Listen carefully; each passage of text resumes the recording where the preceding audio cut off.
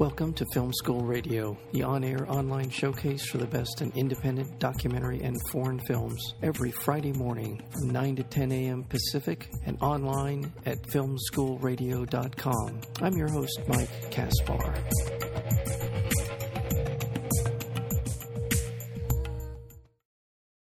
An SOS note scrolled in desperation in a Chinese labor camp. An American woman finds it in a package from Kmart, publicizes its message, "We're being tortured." The letter writer, now free, sets out to film the truth about life in China, to tell his whole story. But can he outrun the secret police? And that is the premise behind this documentary film called Letter from Mazanjia. And we're joined today by the director of the film, Letter from Mazanjia, and that would be Leon Lee. Leon, welcome to Film School. Thank you for having me. Thank you. I did a very cursory, very broad description of what the film is about. Feel free to go into more detail, but the main person we get to know in the film is Sun Yi.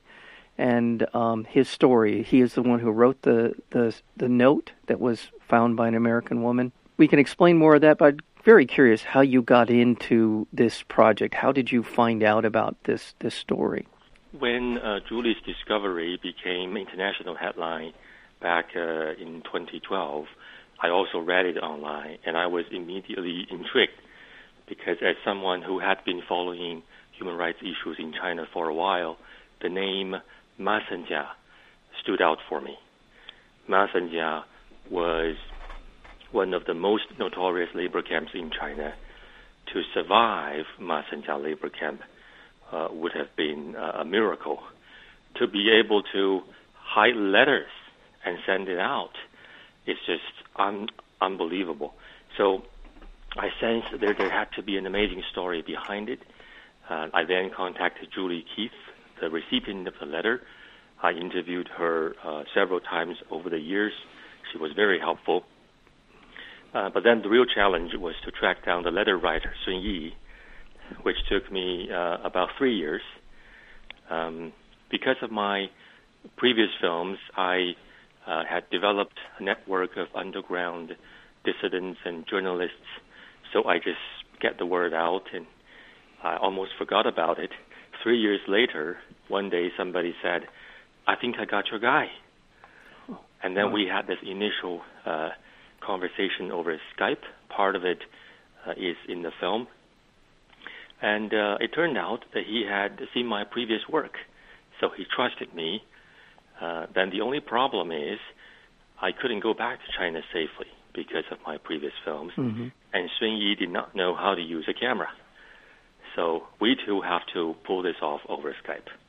Wow. Okay. So that's sort of how you got into it, and I'm just curious in sort of finding Sun Yi and establishing this connection through one of the people that contacted you. What was your level of concern that they themselves might be someone trying to draw you into a situation where you could be jailed or something along those lines could happen to you? Did you? Was there? And without giving anything, important away, but what was your? How did you know that you were the person who contacted you was someone that you could trust? Because this feels like a situation where up is down, left is right. You're not quite ever sure where you go, what's around the corner. Right. Thankfully, because of my previous films, I had interactions with different kinds of people inside China, and they provided me sources before. And so in this case, the people involved are people I really trust. Okay. And after all, I am in Canada. I am in a much safer place than the people inside China. So really, most of the time, I was worrying about safety of the people involved who are still in China. Okay. So what was the next step then? How?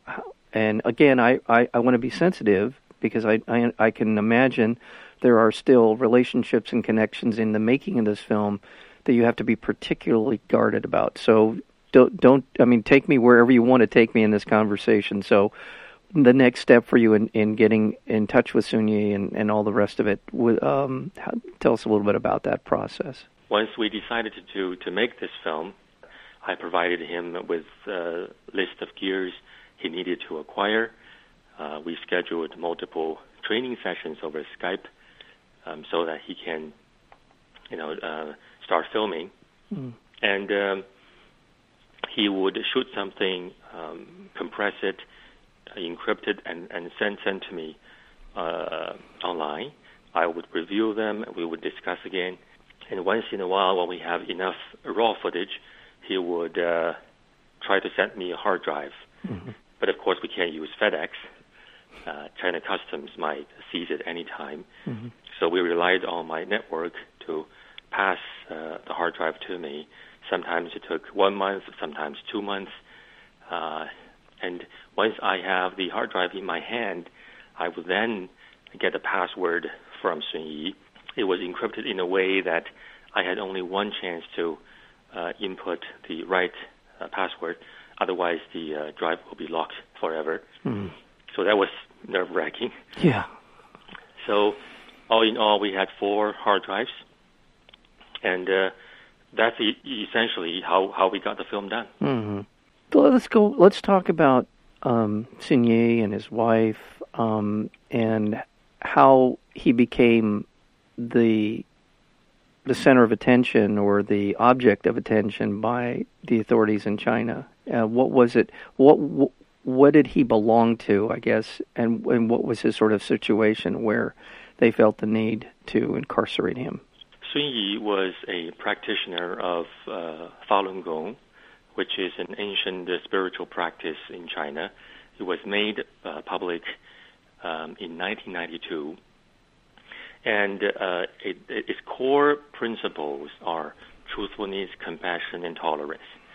It's almost like Tai Chi or yoga, but in addition to the physical exercises, its followers also try to live their lives according to the 3 principles. So it was very popular in China. By 1999, there were over 70 million people to 100 million people in China practicing Falun Gong. And often you hear very positive coverage from state media. I believe there was one incident, a Chinese official in Ottawa, Canada, was holding a function, and he was explaining to the guests, if you really want to learn the essence of traditional Chinese culture, learn Falun Gong. So it was supported by the government. Everybody was happy.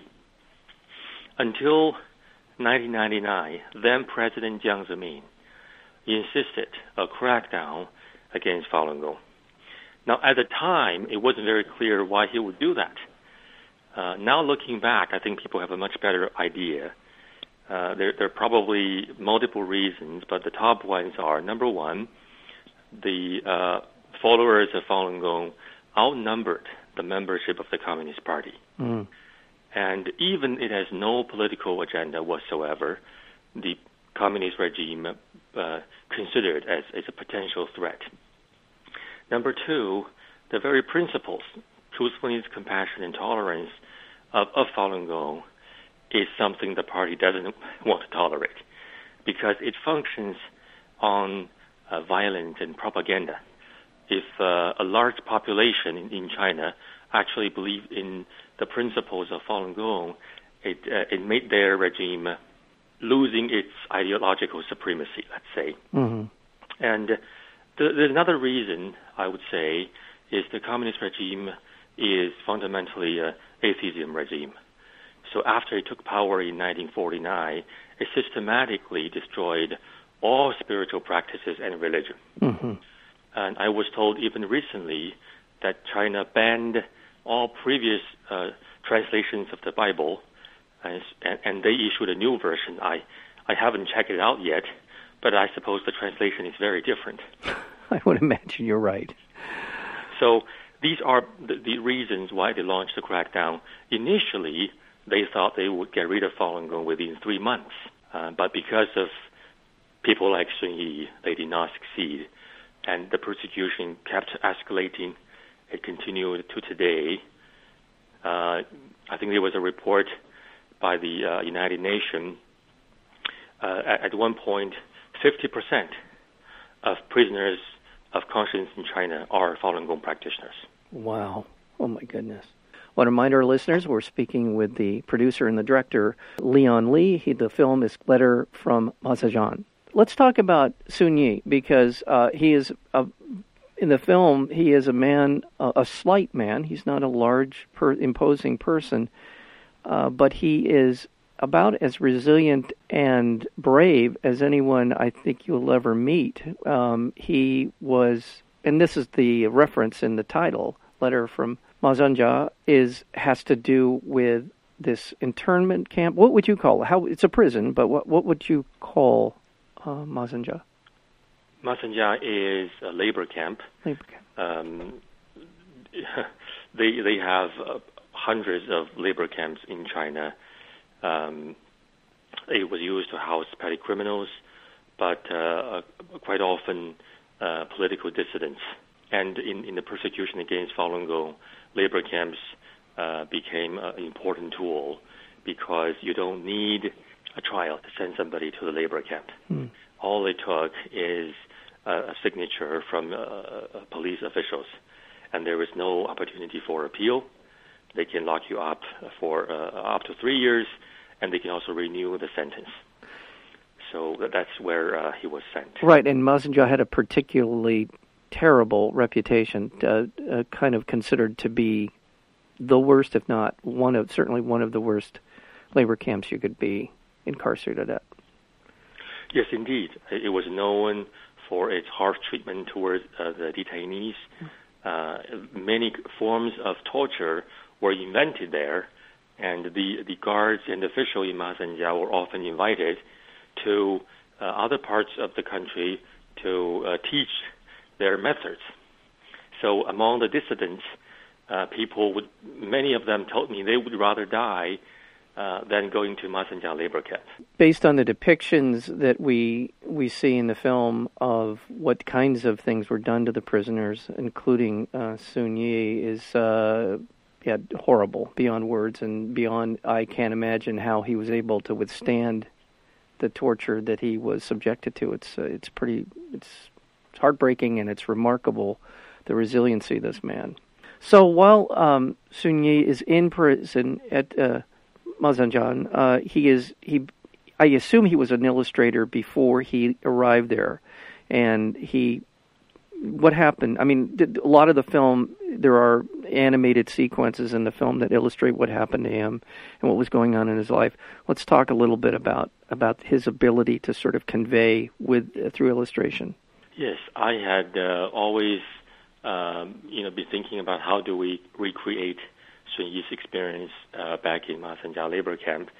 And it turned out Sun Yi was a big fan of traditional Chinese graphic novels since he was a little boy, and he often practiced drawing on the margins.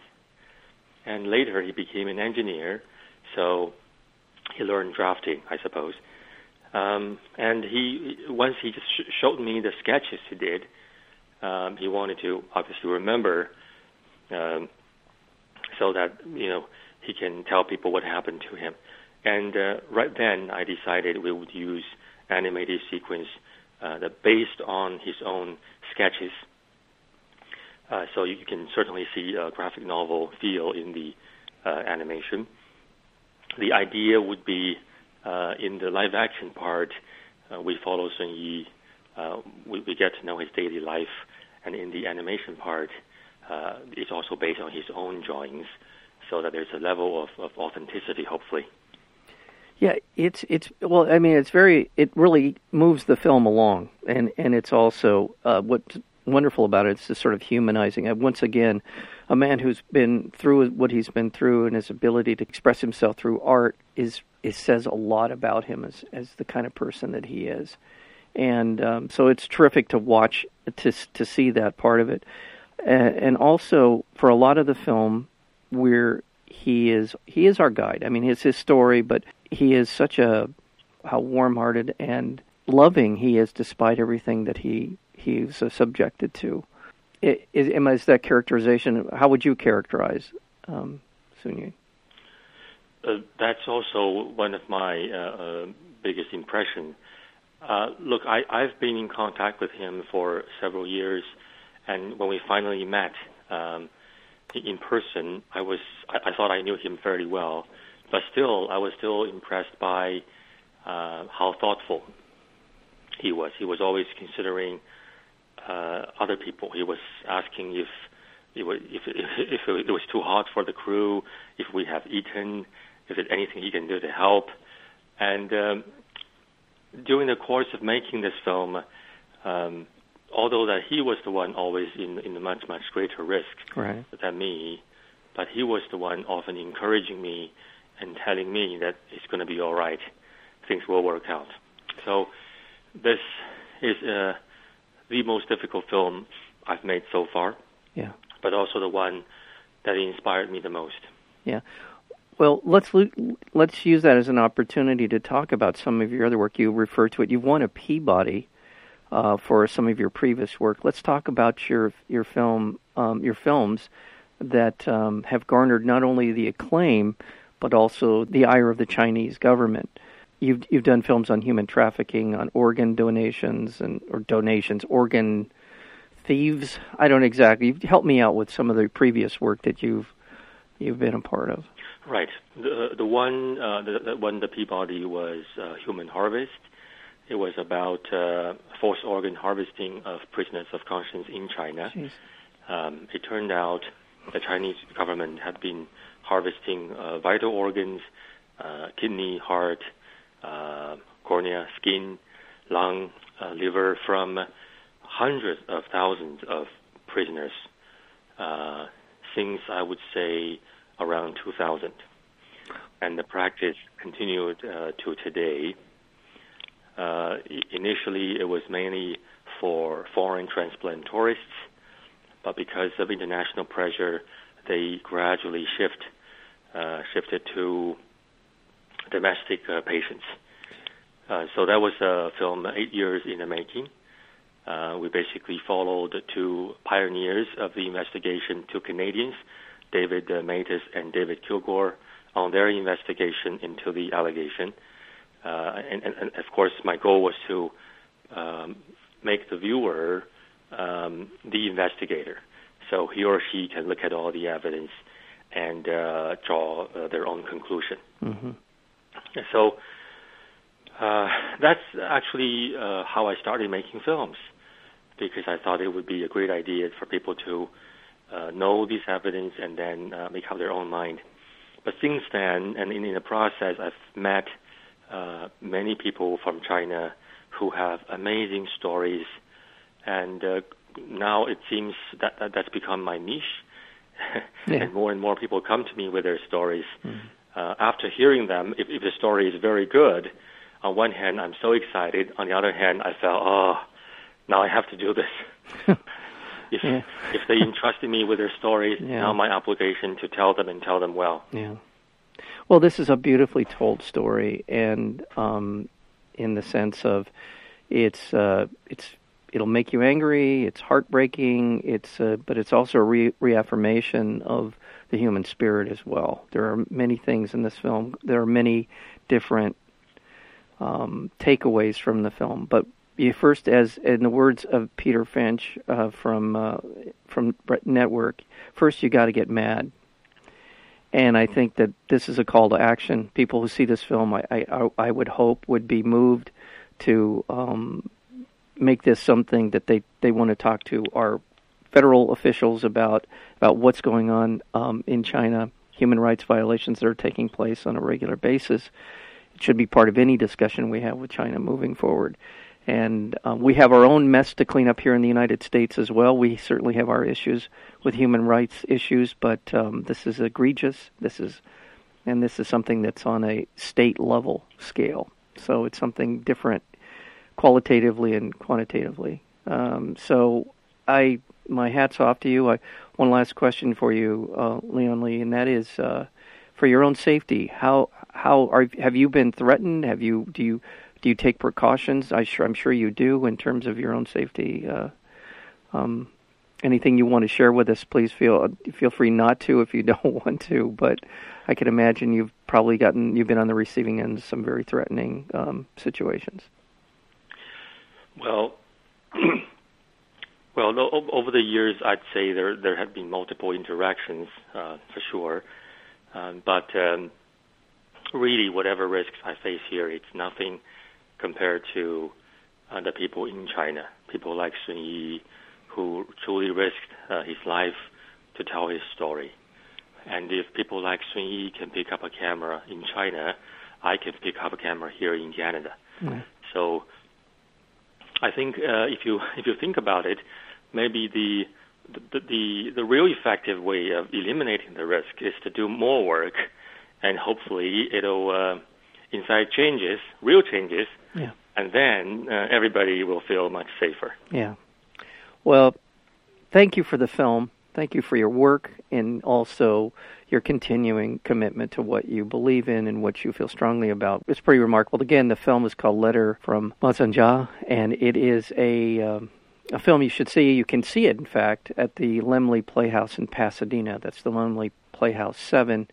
It'll be screening all of this week, and I would assume that the film will also continue to play in other theaters moving across the country, but do we have a schedule for a platform like iTunes or Amazon or something coming up for the film? Yes, it will roll out theatrically in other parts of the country, and then I was told in December it will come to digital platforms. Okay.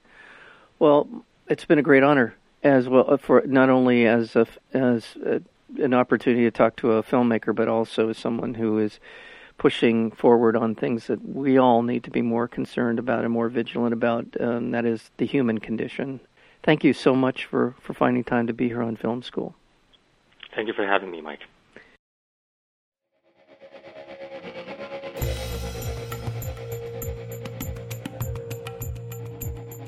You've been listening to Film School Radio, the on-air online showcase for the best in independent documentary and foreign films. You can find out more about the program at filmschoolradio.com. I'm your host, Mike Kaspar. Thank you for tuning in, and we'll see you next week with another edition of Film School Radio.